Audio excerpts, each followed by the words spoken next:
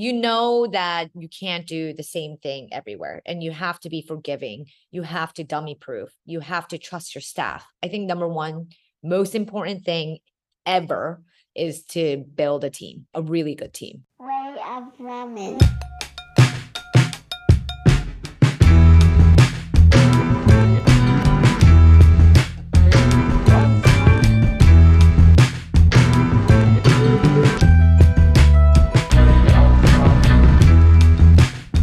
Yes, teamwork makes the dream work. Very wise words coming from our guest today, who has held her own as one of the top chefs in our industry, as well as having a successful woman-owned and operated business that has been slinging noodles for nearly a decade now in New York, one of the toughest restaurant cities in America. Let's get right into it, because this one is going to fire you up.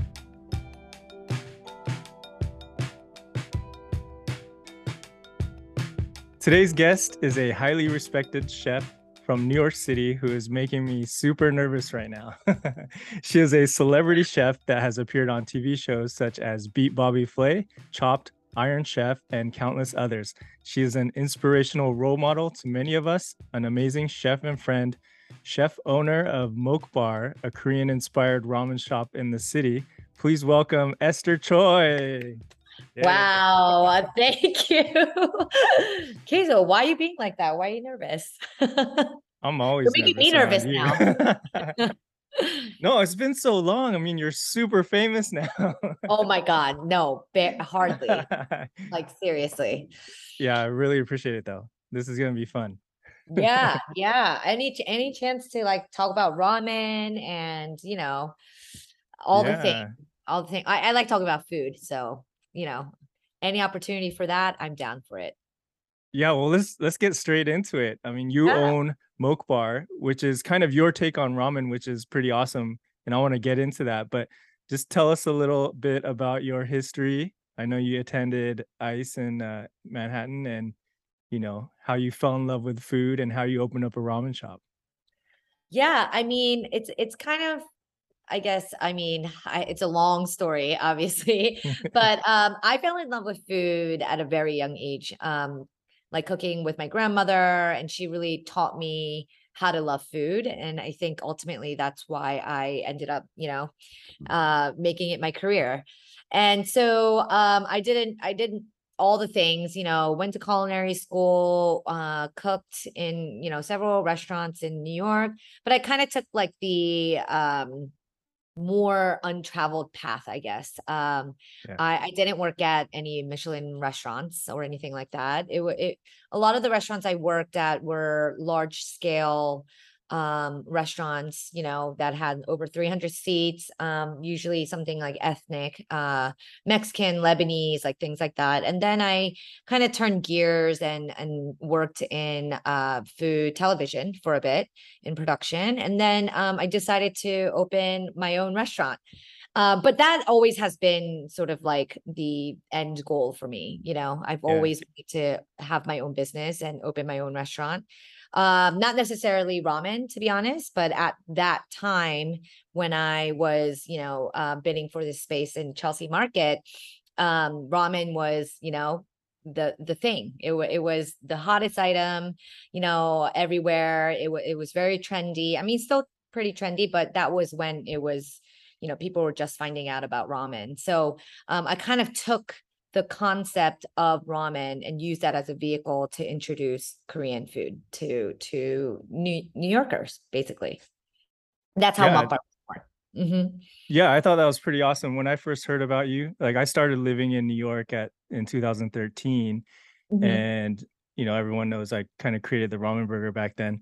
But I Yeah. remember hearing about, this celebrity chef opening up a ramen shop, and I wanted to know who it was. And then I found out it was you, and I was like really excited because, getting someone with your background and being Korean American to do their take. I know Koreans have like ramyun and stuff, Mm-hmm. but which is essentially like ramen, you know. Mm-hmm. So to have a shop like that more focused on a Korean style than a Japanese style was pretty exciting, and to have it be in the new Chelsea market was pretty cool. So I remember, telling my friend, "Hey, let's go check it out." So we did. Oh my God. I still remember the day you came in.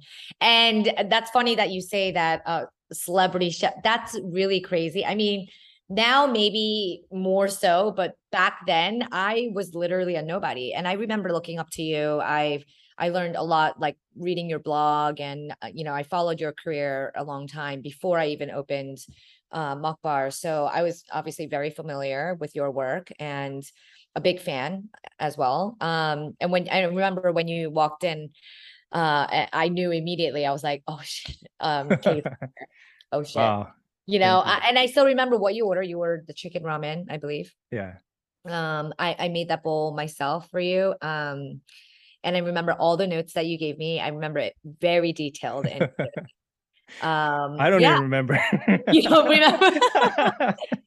But perhaps a person that's getting critiqued and asking for advice always remembers these types of moments. And for me, very much respecting the ramen culture, and for me to come in and kind of like change it or whatever, what was kind of like it's a scary thing to do. And I was very nervous, always like, okay, well, am I going to earn the respect of both Korean culture and both like the Japanese ramen culture as well? So like that was really important for me.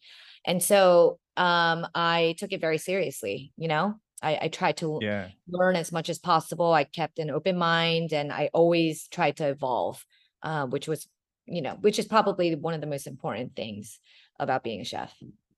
Yeah, I'm not gonna lie, I didn't know what to expect at first, but then when I did try your food and try your ramen, I believe I had the kimchi ramen as well, and I could tell, it's being made with the chef's interpretation and your background, with that influence. So, ramen is that type of food where it needs that, it needs that passion from the chef. So I really enjoyed it. Thank you so much. And I think I totally agree with you. It's funny because when actual like ramen connoisseurs or chefs taste like my style ramen, they're much more forgiving than actually like some kind of like random person, on the street, because you understand like the nuances and how much time and effort it took to build that one bowl, which not a lot of people understand, you know? So let's walk through like opening up your first Moke Bar. I mean, you have like a few now, but Chelsea Market, the challenges of being in a food hall and doing, I guess, you're not limited with seats. You have a lot of takeout orders, so it could get pretty crazy, right? Right. I mean, I'm not gonna lie, Keizo, it was so crazy. I mean, it's still hard, it's Yeah. still such a tough business. And um I I mean, now Mukbar is, almost like 9 years old, 9 years old. And Wow. I know it's kind of crazy. But when I first opened, we, had bar seating. It was my first restaurant, I really wanted to do it right. I didn't want it to be a takeout spot, but I knew that Chelsea Market is a takeout spot. Yeah. Like you can't kind of go away from what it is. So, I had to pitch a concept to the market that worked on their end too, meaning like sales, meaning like they need to see volume.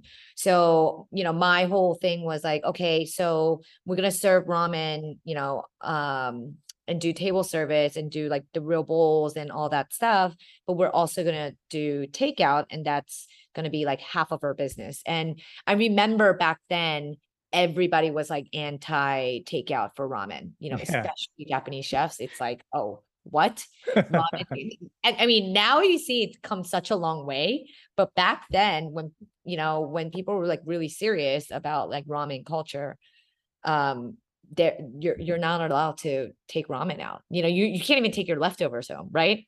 Yeah.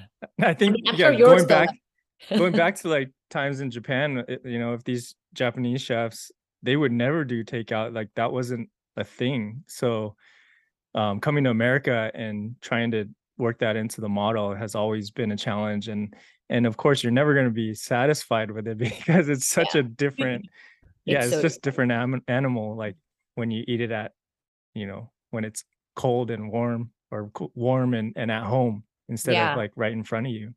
Exactly, exactly. And also like the texture of the noodles, like just everything changes. I mean, Yeah. it's just like not the same and it will never be the same. So I kind of like understood that, but I also, am a business person and I needed my shop to succeed for many reasons. So I focused heavily on takeout. And that was literally and still is the biggest part of our business. Since then, obviously we evolved and, and we changed a lot of the things that we do, but the purity of what it was when I first opened, like it will never be there. I just, Yeah. and I think about it, I'm like, oh, man, I was so passionate back then. I, I mean, I still am, but like, you have to like just kind of give into a lot of things when it comes to running a business Yeah, the hustle is real. in New York, especially, and Yeah. Chelsea market, especially with these rents. It's, I you remember you were telling me you would make like soup in the kitchen in the basement or something. You have to like bring it all the way up and so so yeah, and that was a real challenge because like space, right? yeah. We I tried making the soups in the basement. Obviously, it didn't work because there's no ventilation and it was just like a total shit show. Oh my God. And I tried. We got those like giant induction. Yeah. uh, do you remember those stock pot? Like I spent a lot of money buying those and it just like it broke, it like didn't work. And it was just like a total nightmare, Yeah, and it I was, think you told me about those. So actually used those in my factory later on too. oh, you Because did. Oh, I didn't have any stoves. And then during uh-huh. pandemic, I was making those kits, right? So I was doing everything on induction. How did it work out? Well, I'm sure they improved the technology since then. Um, I think it was okay. It was better. I mean, but mhm. it's still difficult because it is induction. You can't Yeah, get the right, feel for a soup stock that when you're boiling the heck out of bones and stuff. yeah, exactly. Oh, I feel you on the pain and trauma that I went through with those. Oh God, I forgot about that. That I like tried to do. Oh my God, that was a nightmare. Eventually, I just had to do the stock production on the cooking line. So Yeah. can you imagine? We still do that right now, which is kind of crazy. Wow. Doing like pushing out like 300 plus orders, but yet still like having to like pull stock in the middle of shift. I mean, it's just, I mean, we figured out like the way, but it's not perfect still. Yeah, that's Yeah. crazy. When I opened up my shop in downtown in Financial District, I remember we had that same challenge of trying to like fulfill, you know, 300, 400 plus orders a day with only like one or two stock pots ranges in the kitchen. It's like virtually impossible almost. Exactly. And you have to kind of like give a lot, like you just have to not give up on like certain, Yeah. dreams, but like honestly, like there's just some things that you just have to be like, all right, like what is it? Like you have to survive, right? So you have to give in to a lot of these things, which Yeah, unfortunately that's the challenge in itself, right? Trying to still make it up to your standards, but at the same time make volume. Mhm, Because New York rents are not forgiving. mhm, I remember mhm. Financial District, we were paying like almost 17,000 in rent. And it's like my partner was like, you can't close shop because you run out of soup. Like add water Yeah. into it. Diluted. Like, Yeah. let's buy the stock. Like, and you're like, hell no. Yeah. Right. Yeah, it's always that kind of like push and pull with like the business side and then like your creative, like passionate chef side. And it's a constant battle. Yeah, I And mean, that's what I admire most about you and like watching you from a distance, like assembling an amazing team around you as well to be able to not only do one shop correctly, but multiple shops.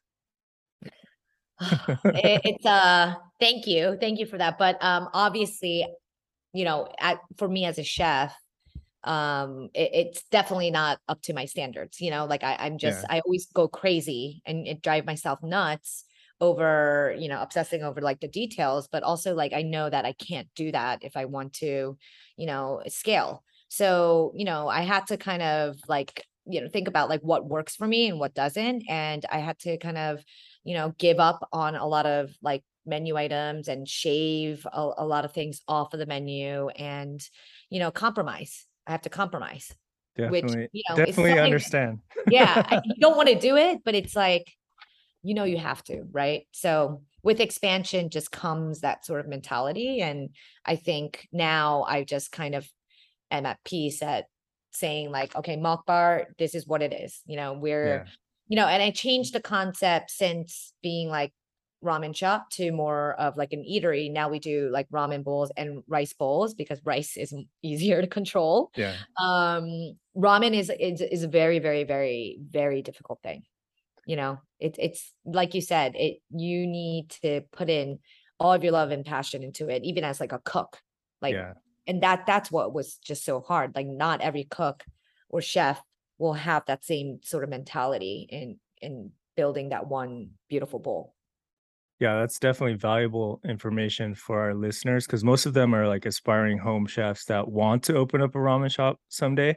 Um, Oh, I have a wow. lot of people ask me about that, and I say, don't do it. Don't do it. Oh my God, queso. We give the same advice. Oh my Yeah. God. But like these guys really are passionate about it and need to open it to really know. Like they don't listen to us right off Yeah. the bat. So, I have a lot of close friends that are getting ready or have just recently opened shops and they're starting to understand the pain. But I guess, if you are passionate about it, it kind of eases that pain and it makes you like want to struggle and like keep going and pushing. I think I've felt like that for many, many years, even still to this day. So I'm sure you do too, I right? I feel like you kind of like figured it out in terms of like the beauty of ramen though, because your passion over drives everything, right? You like you've done it and and that's why it's like to you that struggle is like not even a struggle anymore, I'm sure. Well, I Um think that's why investors hate me now because I know when to pull the plug. you're I mean, no, but it's better to do it when you Yeah. know, right? Yeah, I mean, I've gone through a lot of situations, the same thing, even had the ramen shack was like a 10-seat shop that was under my control. Mhm. And even that was a struggle, every day, just trying to keep going and keep doing things right. I'm sure you're the same way, but every day you come in, you're like, on those days that you struggle, those weeks you struggle, you think, man, I just need to make it easier. I just need to do this. I can't make it like this anymore. I just need to teach people to just make it easy. All day, always, Yeah. always. Uh, But like so sometimes there's such a beauty in like just doing everything yourself because you know it will be right. yeah. But then of course that takes a toll on your physical and mental health as well. Yeah, definitely. I mean, I tried to do that with the most recent ramen shack in San Juan Capistrano because we had the Omicron hit Hmm. us in January, February, and then, had to kind of slow down production and just really concentrate on doing everything myself. And it was great and all, and it's fun, but yeah, like you said, it takes a toll after a while. Right. And you can't I'm getting a lot older, so you can't really just do everything yourself No, anymore. I feel it. I feel you. But can you like that's why it's so amazing when you see like someone who had a like I'm sure in Japan meet these, chefs that had their one ramen shop for like 30 years and they did the same thing for 30 years. Like it's Yeah, insane. Like it's it so crazy. it is insane. Like, yeah, some of my favorite shops in Tokyo are those ones that have been around for like 50 years and, the Mhm. master's like in his 60s or 70s, and he's still doing the same thing every single day. I honestly I want to get like that someday, but it's very tough, especially I to do in America. Yeah, and also I just feel like that's a very like romantic dream. Like Yeah. there's some sort of like melodramatic romance in that idea of like doing that for like 40 years. But like in reality, modern day life, it's like almost nearly impossible and also like kind of like miserable too, Yeah, right? definitely. Yeah. I guess I don't know, like it's funny because, I've interviewed these knife makers in Sakai and they're like the dying generation of knife makers, like no one to pass it on to. And from their point, it's like I don't want my kids to take on this task, like this job. Mhm. I don't want to hand it down to them because it's a tough job and I don't really like doing it, but this is all I know how to do. Yeah. Right. Right. Exactly. So, maybe those ramen shop owners are like that as well, Mhm. not all of them, but the ones that they just don't know how to do anything else and they've been doing it for so long that they're just accustomed to living that way. Right. Right. It's both is kind of sad, but also, kind of we should be Admirable. great. Yeah. Yeah, admirable, and we should be so grateful to be in the generation that we are, right? Yeah, I think maybe the older generation has a lot more like I don't know, grit. They're Great. able to Yeah. just like keep doing like I guess nowadays where we're like with the social media stuff, it's like our attention span is like Mhm. so short and we do want to do all these different things. So maybe that's our problem. Yeah, that is our problem now. Yeah, It's like wanting to do like too much and thinking that we could do everything. But yeah, I mean, it's kind of like how do you find that medium ground, the beauty of both, which I think Keizo, you and exactly. I are always trying to do. Yeah, I think no matter what, I mean, ramen and otherwise, like with my kids, I mean, it's always trying to find that balance in the median. It's tough. It's so tough.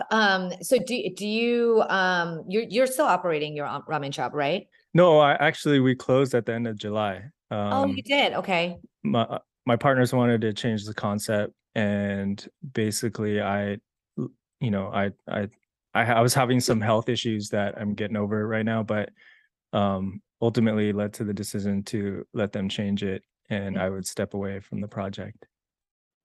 Got it. Got it. And how do you feel? Like, are you relieved or um I I am definitely relieved in a sense. I miss making ramen. I miss eating my own ramen. Because unfortunately, I still think like LA here is lacking in the lighter broths. There's a Mhm, lot of tonkotsu, as in New York, there's a lot of tonkotsu, but the chintans and the chicken broths, there's not too much over here anymore. mhm. I agree. Even in New York. Yeah. Yeah. Well, how do you think starting in 2014 and then now in 2022, how has the ramen scene kind of changed in New York? I feel like a lot in the sense where just like the dining scene, I feel like has changed so much, right? Yeah. Just in general, it's evolved since there's so many more people. I mean, there's a lot of shops and restaurants that like open and close or stay open or whatever. But really, I think everyone still seeks out to eat ramen, but it doesn't have that kind of like notoriety that it used to have. I feel like people used to like when a ramen shop opened, people swarm like it would just be crazy. People swarm there, lines, trying to get a taste of that bowl. Like that kind of culture has somewhat, disappeared, I feel like, you know. Yeah. Do you agree? Or maybe it's just I in think I agree because it seems like it's more of I wouldn't say like classy dining, like people want Mhm, that experience. The successful ramen shops in New York right now are like the Tonchin mhm, or like the No No No's or Ibudos still, like people go there to hang out mhm. and chill. Yeah. And you have to have like everything on the menu, not Yeah. just ramen. Yeah. And a lot of those like old school ramen shops like Mankuite, um, what else Yeah. is there? Like a lot of those are all like closed now. So it's kind of sad. It is kind of sad. But then there's also like so many ramen shops too. Like, well, Yeah. like all those restaurants are like now doing ramen too. Like, it's kind of like you pull up a like Japanese sushi restaurant menu and they have ramen. Like Yeah. everybody has ramen now, right?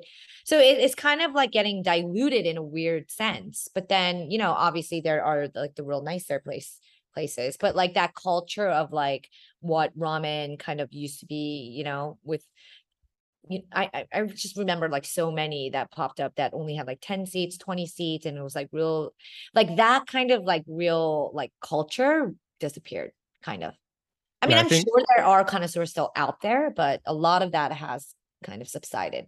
I think that excitement has kind of faded. I Mhm. remember when you opened and when I was opening Ramen Shack, there was a much more like excitement to ramen shops and ramen, like you said. So Mhm. I don't know. Maybe it's the pandemic that kind of derailed that, but hopefully it can come back. I think New York is like the best city that will kind of judge how food will prosper in America. So Yeah, but it's like this. It's has become so much of a regular diet, which is great. You know, it's kind of like yeah, when something goes like it's generic now, or you know, it's just part of the culture already. So it's like nothing new and exciting. yeah, When ramen, back when we did it, when it was first kind of like starting to wave, it was so new. People were like so excited to learn about this, like different types of ramen and etc.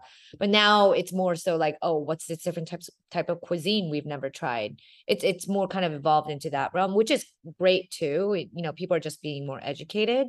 But you know, it's good to see that people still like eat ramen kind of on a weekly basis. You know, back then people didn't because they were still like learning about it.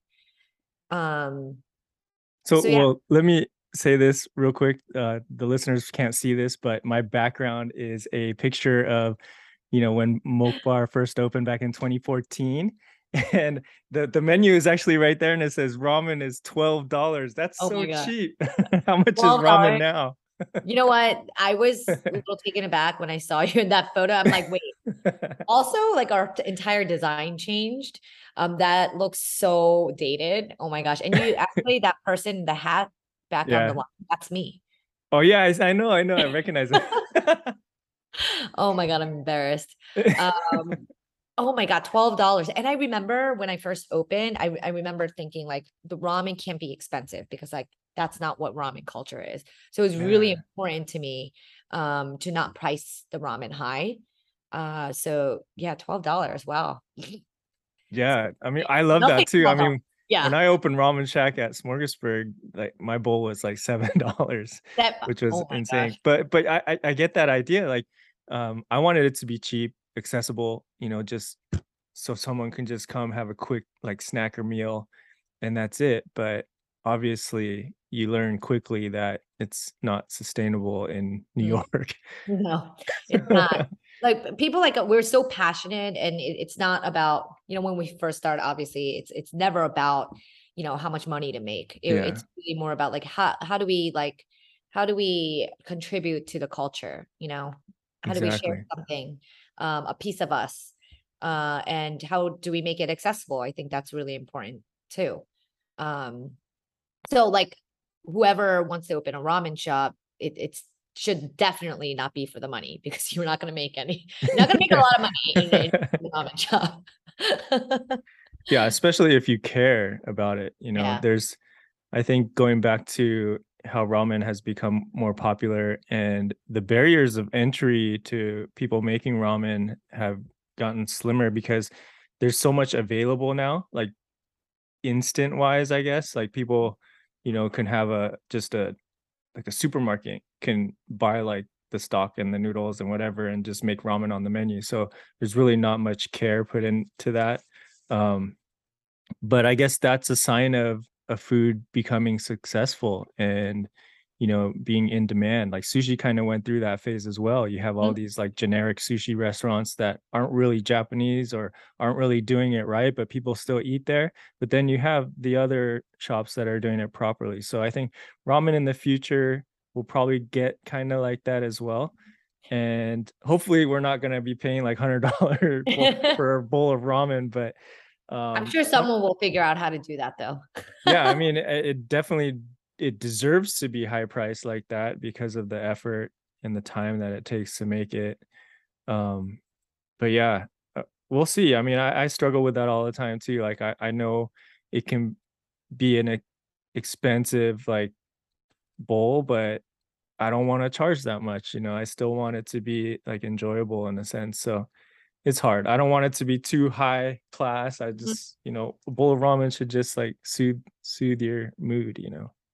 Yeah, yeah. That's the chef in you though, like the Yeah. hospitality, the, you know, and you just became a dad, so I'm sure like that type of like love that you put into something, you don't want it to like break the bank. Like it's very similar to way I think. I mean, That's why I've never worked in a fine dining restaurant, because I just felt like it never, it just wasn't my style of cooking. I respect it, and I acknowledge it and I love it, but I'm not that, and I know my place. You Yeah. know what I mean? Because that's not the way I want to cook, or how I think about food, as a chef, at least. But yeah, I think the way you describe sushi is like perfect. Like ramen, it's not that it went away, it just became so mainstream Yeah. that people are not excited about it anymore, because it's like everywhere. When something's everywhere, you're just kind of like, oh, it's like ramen again. You know what I mean? Like, Yeah. it's just what happens. But I think that there's some still like very special thing about ramen, and the chefs and the people that really think of it as like a craft. There's such a beauty in that, and I still respect it very much. There's just not many out there, which is a sad thing. Well, let me ask you this: like, if you were to go back and start over, I'm sure you get asked this a lot, but what what kind of types of things would you change? Maybe would you concentrate more on the business side and figure that side out first, or stick to your values and as a chef? Man, that's a hard question. And you think that people ask me this a lot? Actually, no, no, not many people ask me this. Because I haven't, I mean, I kind of like don't like to think about that, because it makes me crazy. It makes me like, oh Yeah, my I God. hear you. And then I feel like I regret stuff, which, I don't like to live that way, because I'm like, it already happened. What are you gonna do about it? Like, just move on, right? I'm very like intentional with the way I try to like think. But I mean, it's true. I still struggle, Keizo, right now, like every day. Because when I remember when I first opened my shop, like 9 years ago, a lot of uh chefs or business owners that has been in the industry for a while would always say the same thing to me. They would say, you got to pick one or the other. You got to pick being a chef and being the creative, or you got to pick the business. You can't do both. There's no Yeah. way you can. There's like, the sooner you pick, the better it will be for you, right? And I thought about that every day for the past like 9 years of my life of doing this. And I still have not picked, because I just can't, because I love them both so much. And I think, I actually think that there is a way, and I've tried to do it. I'm not like very happy or anything, but I still strive to be, successful, or whatever that means. But yeah, I still struggle, and I'm always fighting within the two brains. Like, I love, I'm very, very passionate about food, and I really have an obsession with cooking, but I also am an extreme business person. Like, I'm crazy when it comes to like certain things, like my numbers and Yeah. making sure things are right, operations, like building a team, like things like that excite me as well. And I feel like there can be creativity in that realm too. But it is a struggle. I struggle with it every day. I'm like, I can't choose, because I like it both. And I Well, still, I thought I was the only one. No, but yeah, I'm definitely on the same boat. Like, I got that like control freak thing in me where, I want to be the chef and I want to be part of the business and control things that way. That's how I did a lot of things on my own. Like, I created Romburger, had that business, I had the Ramen Shack, I had the Noodle Factory, and I was the only one. Like, I had no partners, Mhm. and I would say like, "Oh, I need somebody to help me with this, help me with that. I wish I had a partner," but in reality, I'm glad I didn't have a partner. Yeah, I mean, like, that's the thing. Like, you are a constant like reinventor of like, you always, I've seen it, throughout your career. You always reinvent things and make it your own, and then you move on to the next thing. Like, I see like that creative side in you, and the entrepreneurial spirit, which, not a lot of people have both. So Thank you. Yeah, I mean, I see that in you as well, and, with that said, let's kinda talk about Miss You, which oh was God. not a ramen concept, but it was kind of like your dream to open up a sit-down restaurant, like a full service, right?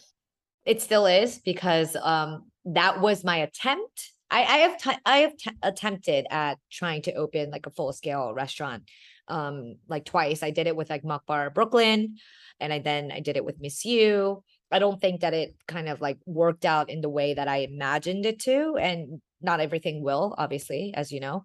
But you know, sometimes you just kind of like think like, okay, so it is what it is, and that was when I had to kind of just realize and choose, you know, what it is Mhm. and take it for what it is. And that was like kind of my business side where, you know, I knew that Miss You wasn't going to be the restaurant that I wanted it to be, just because we had so many operational issues, and then I had like three partners on that project.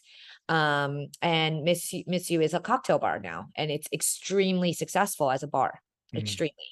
And we try to do it as like, you know, a full scale restaurant and like a real night, like, you know, sit down restaurant. And that's what I wanted. But unfortunately, you know, we weren't able to be successful because it's just it was too expensive. You know, the Yeah. just operating a restaurant versus operating a bar obviously is two totally different things. So in that location, in that space, a restaurant concept was not it. And we tried. And then so after we knew that it wasn't, we switched it over and we're like, we're going to switch it to a bar, and that's a cocktail bar. And since then, we've been super successful there, and we still do food, but it's very Yeah. bar food, you know, burgers, tacos, you know, Yeah. sandwiches, things like that. And I kind of had to kind of give up that, you know, again, the passion side of things, like, oh, I can't do my whole fried chicken stuffed with sticky rice. There was just, we tried doing it, it's just a nightmare. So like that's what happens, you know, and it's either you can move on from it or you accept it. And so for me, it was always like, just accept it for what Yeah. it is and move on from that. So yeah, that's the story of Miss You. I love Miss You to death. And I'm still a big part of it, and it's still my place. But I do understand that I know what Miss You is, right? It's not a full scale restaurant, and it's not the restaurant of my dreams.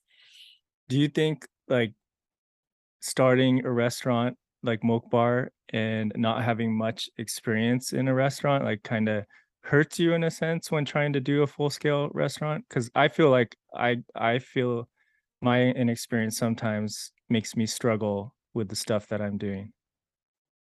Definitely. I totally think so. I mean, I am definitely a believer in experience, and that's the kind of the true, like, I guess, like school or teacher in life. Like, you have to experience it and know it and grow from that, right? And learn.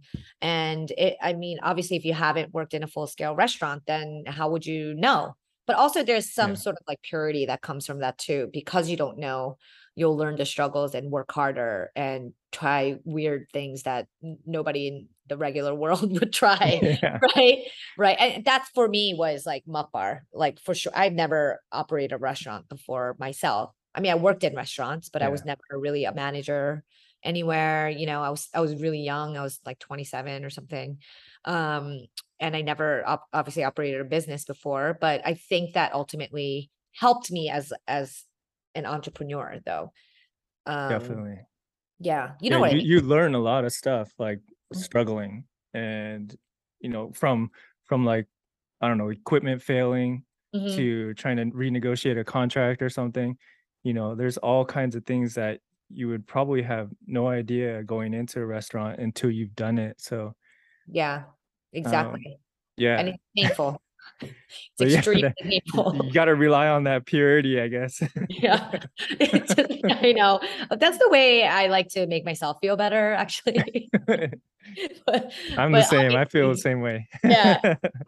I mean, yeah, you gotta make yourself feel better somehow. So that's how I like to say it. It's like, yeah, we were like innocent and pure.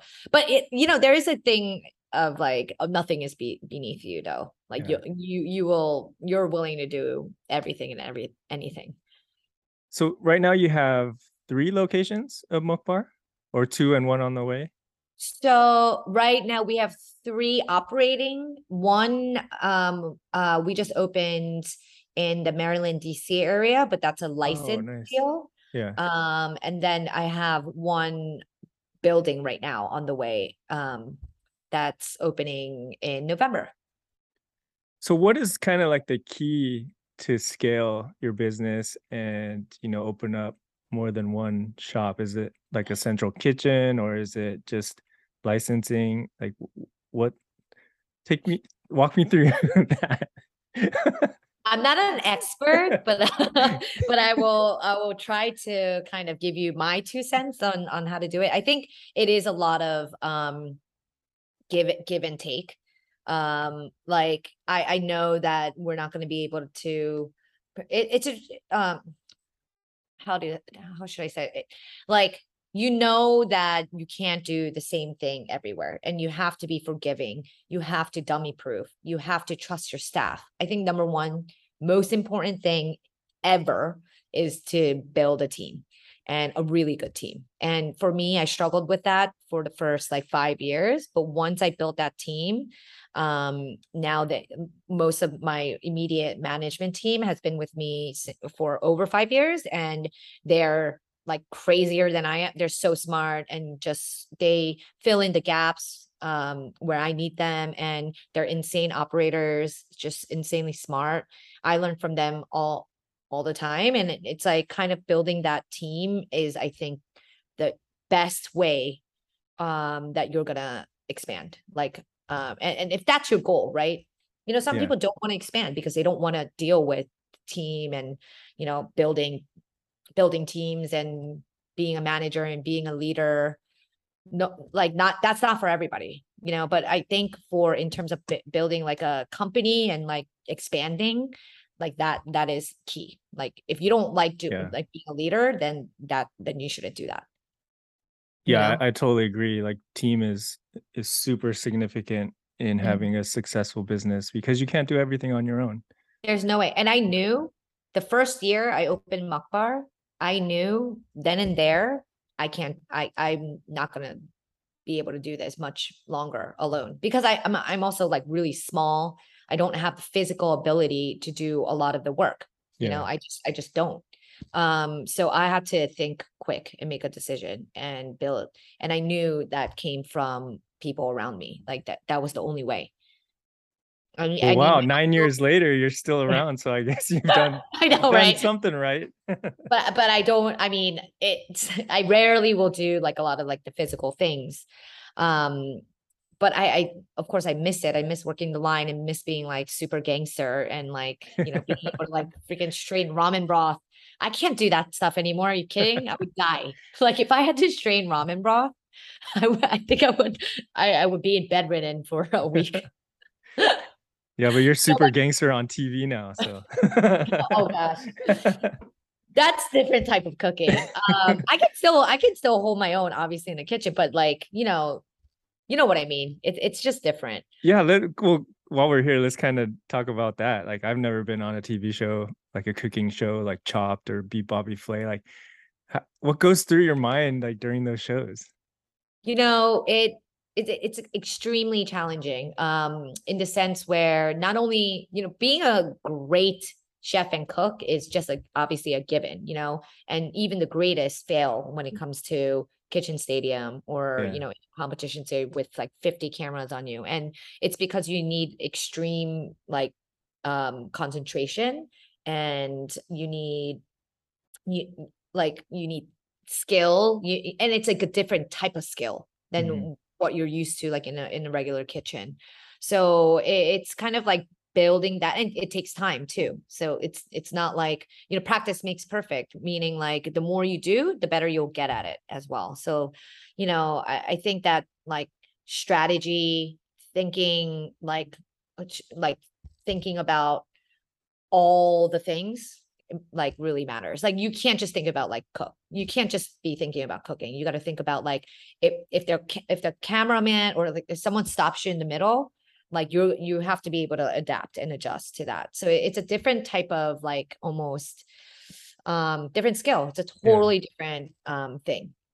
So do you have like rehearsals and stuff and like pre-made things, or is it all just like on the spot within the time? Yeah, that you're it's given? all real life. It's all real time, and there are no, of course, no rehearsals or anything like that. But yeah, everything is real time. Everything that you see is pretty much true. Like on Chopped, you don't know your basket till you get your basket, and then you have cook right then and there. Yeah. But there are ways that you can practice. Like I practice the shit out of everything because Yeah. I'm so neurotic. But when I first did it, like 10 years ago, I think, when I was really young, I did it because I didn't know that you know, had to build strategy and skill to be good at competition.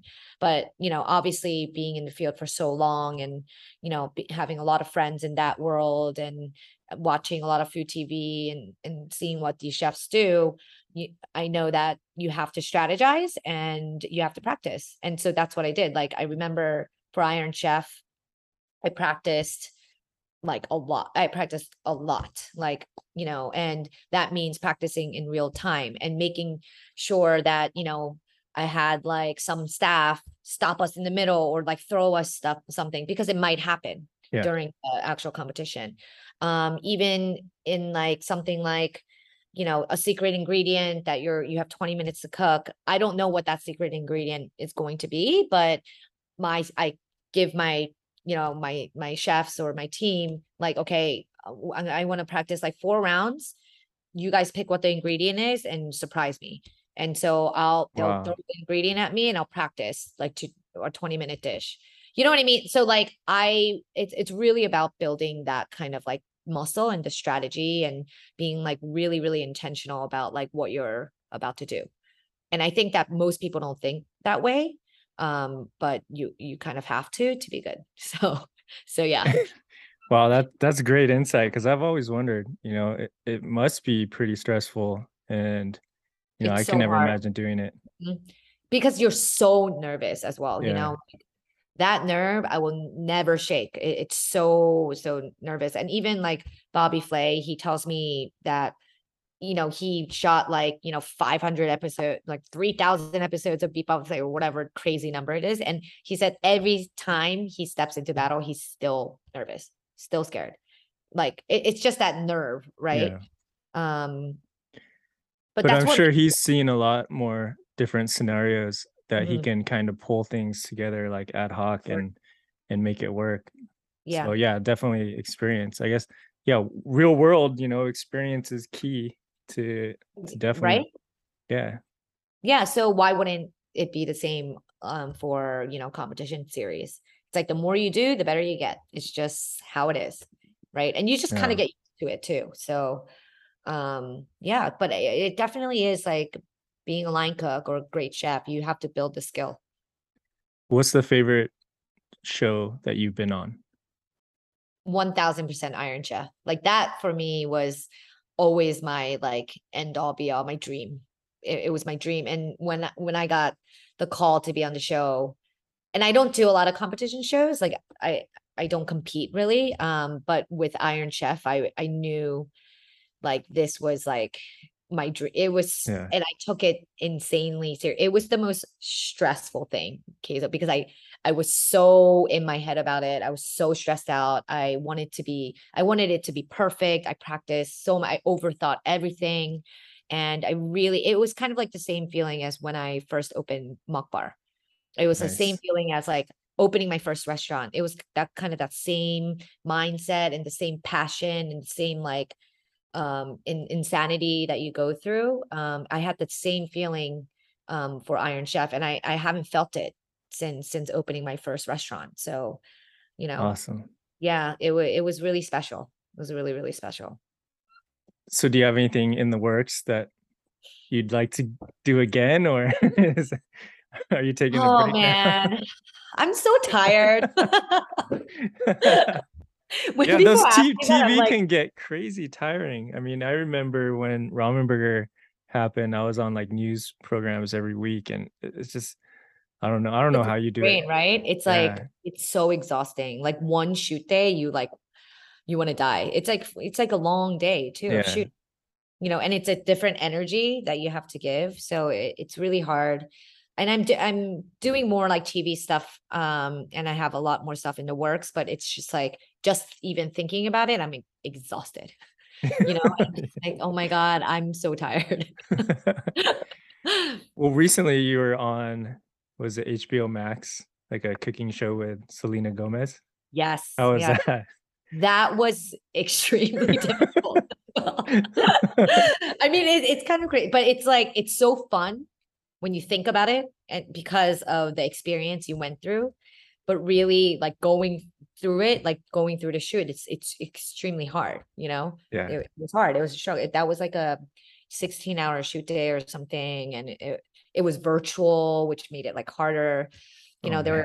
were a lot of things, but it, obviously so fun. And she was amazing. And the HBO team was great. So there's like great experiences around it, but it's still a grind. I think that's what it is. I think, I grinded in the restaurants and now I'm grinding, you know, Yeah. doing like more entertainment stuff, but that's also like a grind, like doing like 14 to 15-hour shifts, like shoot days, and it's extremely hard. And you have to be like, as talent, you have to be like super high energy. You Yeah. can't you can't be tired. Like you just can't, you know, or you'll never be on TV again, like Well, funny story. It's like when I was on Conan, I remember going to the dressing room and this lady was taking me everywhere. She was like in the car with me, and I'm just a mellow guy. I don't show yeah. much emotion. That's how I am, right? And she'd Uh, always be like, "Are you okay? Are you are are you you okay? are you feeling okay? Can you do this?" And I'm like, "Yeah, I don't care. Like Yeah. I'll get up there and do it." You're so but that's Yeah. great though, because people like realness, like real shit. Like if you go up there and like act like, oh, like act all hyper, like they, people are gonna be like, who's that?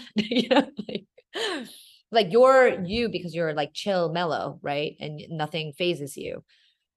Yeah. Well, everyone thinks that I'm mellow, but inside, I'm a wreck. What? No, I don't believe it. So what's next for you and restaurants, and are you working on any new concepts? Like, is it going to be continue with Mokbar and opening multiple locations? Do you want to do something different? You want to create more like Korean food, like from your childhood? I definitely want to do more different concepts, but I just don't think that I'm ready yet in my career Mm, to do that, which is, actually a very mature thought, because, when I was younger, I always wanted to do like new concepts, new projects, like, oh, let's, and that's why like Miss You was born, and like yeah. Mukbang Brooklyn was like totally different concept than like what Mukbar should have been.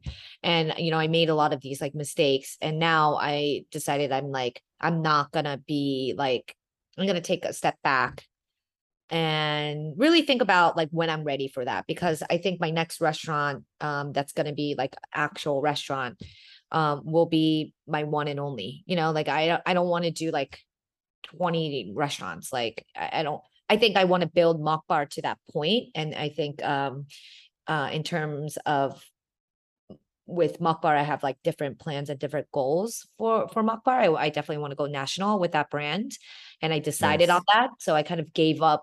Like when I say I gave up on a lot of things with Mokbar, it's really not giving up. It's really deciding that this is what Mokbar is and it's destined for, and knowing that, and not making detours from what it is. Yeah, So I that's think great. that's what I want to do with Mokbar. I definitely want to make it national, and kind of preach the gospel of like, awesome ramen, Korean style ramen, and Korean food in general, and Mhm. making it accessible.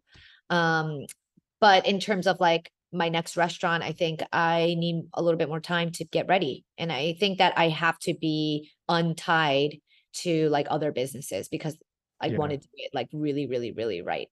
I want it to be my one, my dream restaurant. So it might not come for a few years. Well, Um, I mean, I'm glad to hear that because, it does really need time, to do what you want, because New York can kind of get really hectic in a sense where everybody's pushing you and everything's moving so fast. I mean, when I was there, I was like that too. It's like I kind of got addicted to that feeling of, oh, let's try something new. Someone else comes up with a concept. Oh, I'll help you with that. Let's do it. And it's Exciting. never ending. Yeah. But then, yeah, exactly. Your sanity. And also Yeah. like, also, you know, realize that I'm creating a brand for myself too. Yeah. Separate from like Mokbar. I love Mokbar, but Mokbar, I want it to be its own standalone brand without me, and which it is, I think, at this point. And for me, I'm building a different type of brand. And when I do open that one restaurant, I want it to be like really special and like mine. So I'm like waiting for that. So I don't want to dilute and do like 20 million different projects and, you know, be scattered brain, because I'm already scattered. I'm already pretty scattered brain. So I think like I'm taking my time with that. But of course, I want to do it so bad. Like, I want to do it now, you know? God, I want to, but it's like also, you know, chill, right? Yeah. Well, like a good bowl of ramen, you know, it takes time to develop all the flavors. Love that. Like a good bowl of ramen. It takes forever, by the way, to make Yeah. ramen. But my kimchi ramen, because the kimchi aspect of it too, and it Oh takes man.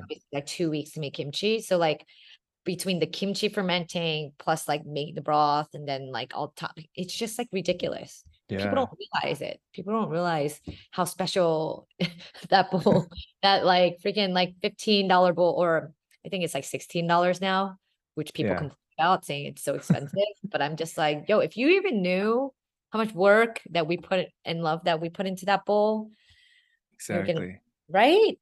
Gosh. Right, because labor is so expensive too nowadays, you know. Oh my It's God. it's It's hard. ridiculous. New York is just, I don't even know anymore. Well, aside from food, I've read that you started a CBD infused sesame oil. How did that come about? That was a passion project.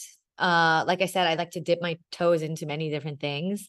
That one was just like a really just like fun side project that I picked up because I have really good friends who do the olive oil Poduil, which is Mhm. a infused cannabis infused olive oil. And we were like, oh, let's like do a collab, you know, project. And then it kind of like snowballed into being like Ceci. And I love Ceci. It's like so much fun. And I think when cannabis is like fully legalized, especially in like New York area, it will be like a really fun thing. And it's just passion because like I love cannabis culture. That's like my thing. And I love it so much. And I think it's just like fun. So Yeah. that was kind of like a fun side passion project, but that kind of got my feet wet into wanting to do more like CPG. So my next move is actually I'm launching like a an actual real like CPG line of Korean products like gochujang, Oh, sesame nice. oil, Awesome. not infused, like Yeah. just like real quality products that are being imported from Korea. So I'm currently um paying a lot of mind and attention to that. Nice. So I'll be able to buy it on the West Coast too, right? Uh, yes, that is the goal, but I would love to send you some. Okay. Yes. Awesome. And anytime you need it, I'm down to send you some. But yeah, I just feel like there's not like great quality like gochujang out there that's like more mainstream. And Yeah. oh, it's what I do, so it just like makes sense to do Yeah.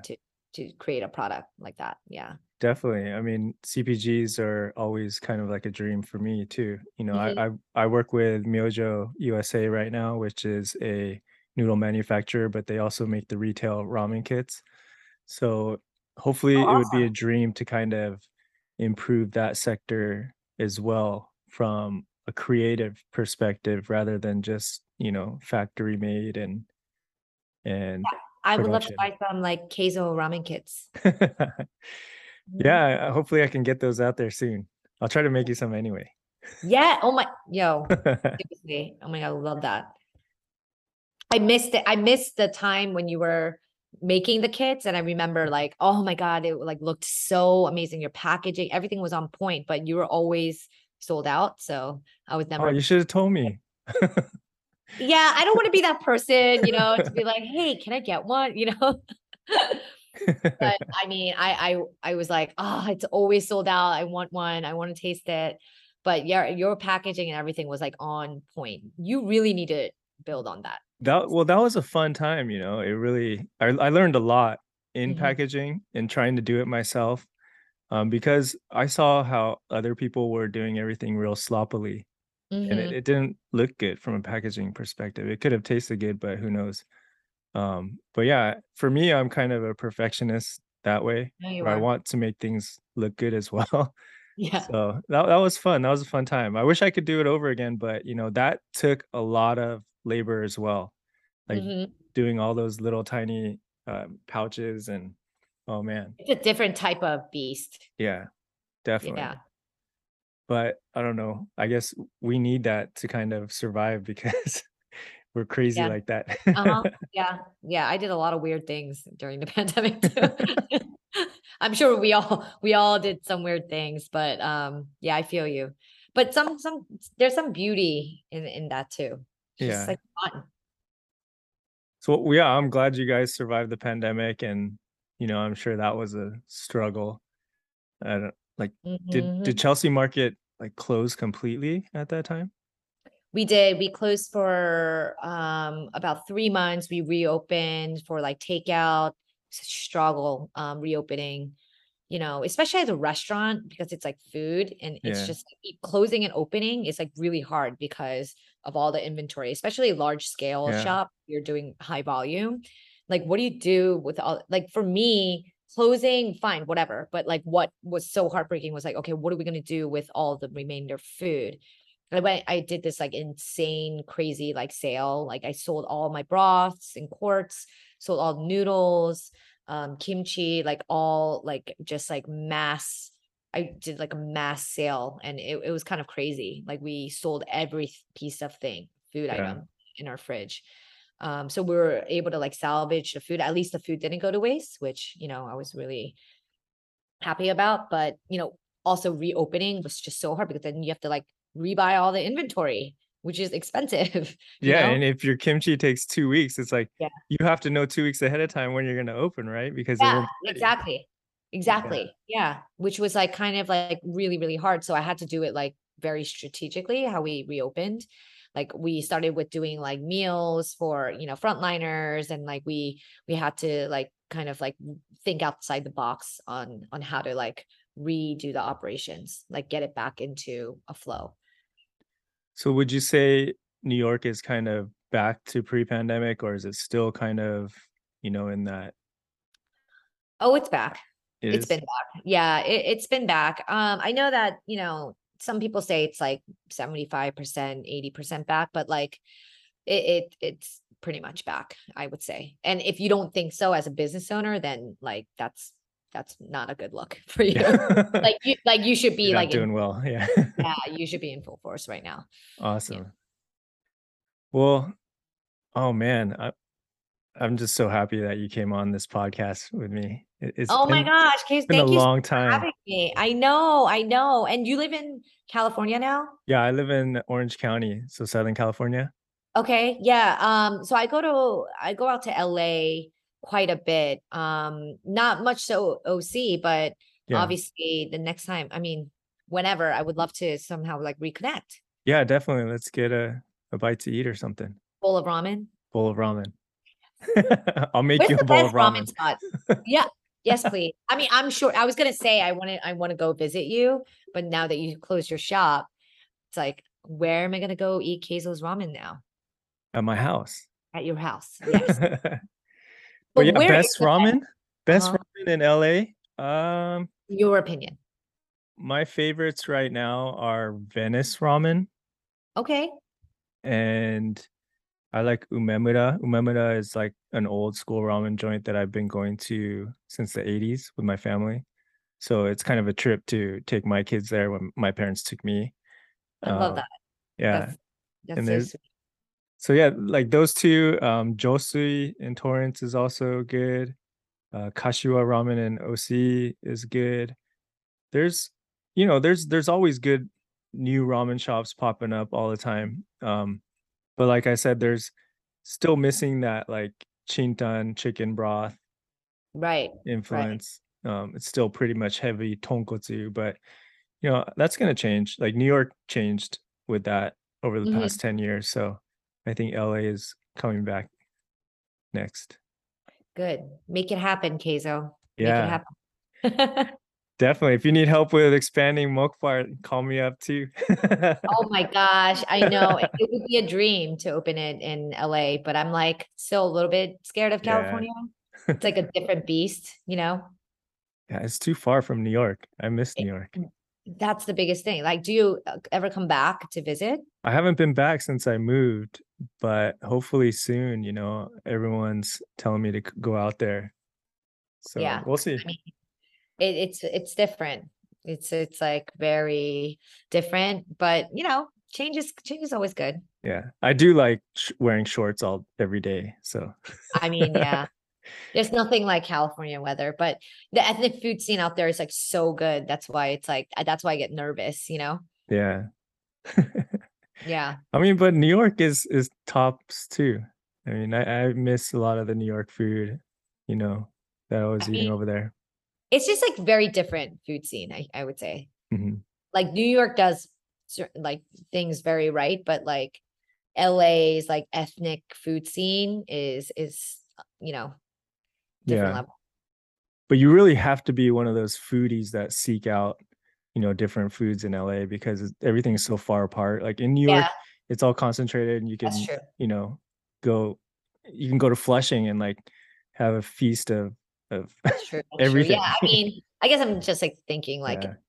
Manhattan. Yeah, but yeah, no, obviously there's great ethnic food scene outside of Manhattan. Yeah. Yeah, yeah. Well, thank you so much for coming on. It's been a pleasure to have a chat with you and catch up on all this stuff.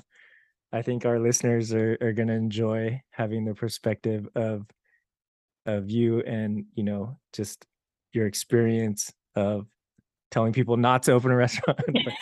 But I mean, not to be harsh, but that's my gateway of saying like, dude, is you gotta expect yeah, the worst because it is definitely. I so approach people like that as well. Like, don't do it. And then if you're still gonna listen to me, then you know yeah, you'll you figure you it got out. it. But you'll have to have that passion, you The know, grit to too. yeah, the grit. Yeah, yeah. Hey, so thank you so much for having me. Obviously, I feel like re-inspired now and I want to go eat ramen. Oh my God, I'm Awesome. craving it now. All right. Well, Maybe send we me a gotta get pic if you do. I know I'm going to. I'm going. All right. Thank you so much, Esther Choi. If you're in New Thank York, you. you should visit Mokbar and Miss You, and definitely reach out to Esther and check her out on Instagram. What's your Instagram again? Choi bites. Choi Bites. Choi bites. And she'll probably be on TV in on a network near you. So look her up. On a network near you. Yeah. Could always go on Netflix too. Yeah, Netflix. Okay. All right. Thanks, Esther. Thanks, Keizo. Thank you All right. so much. Bye.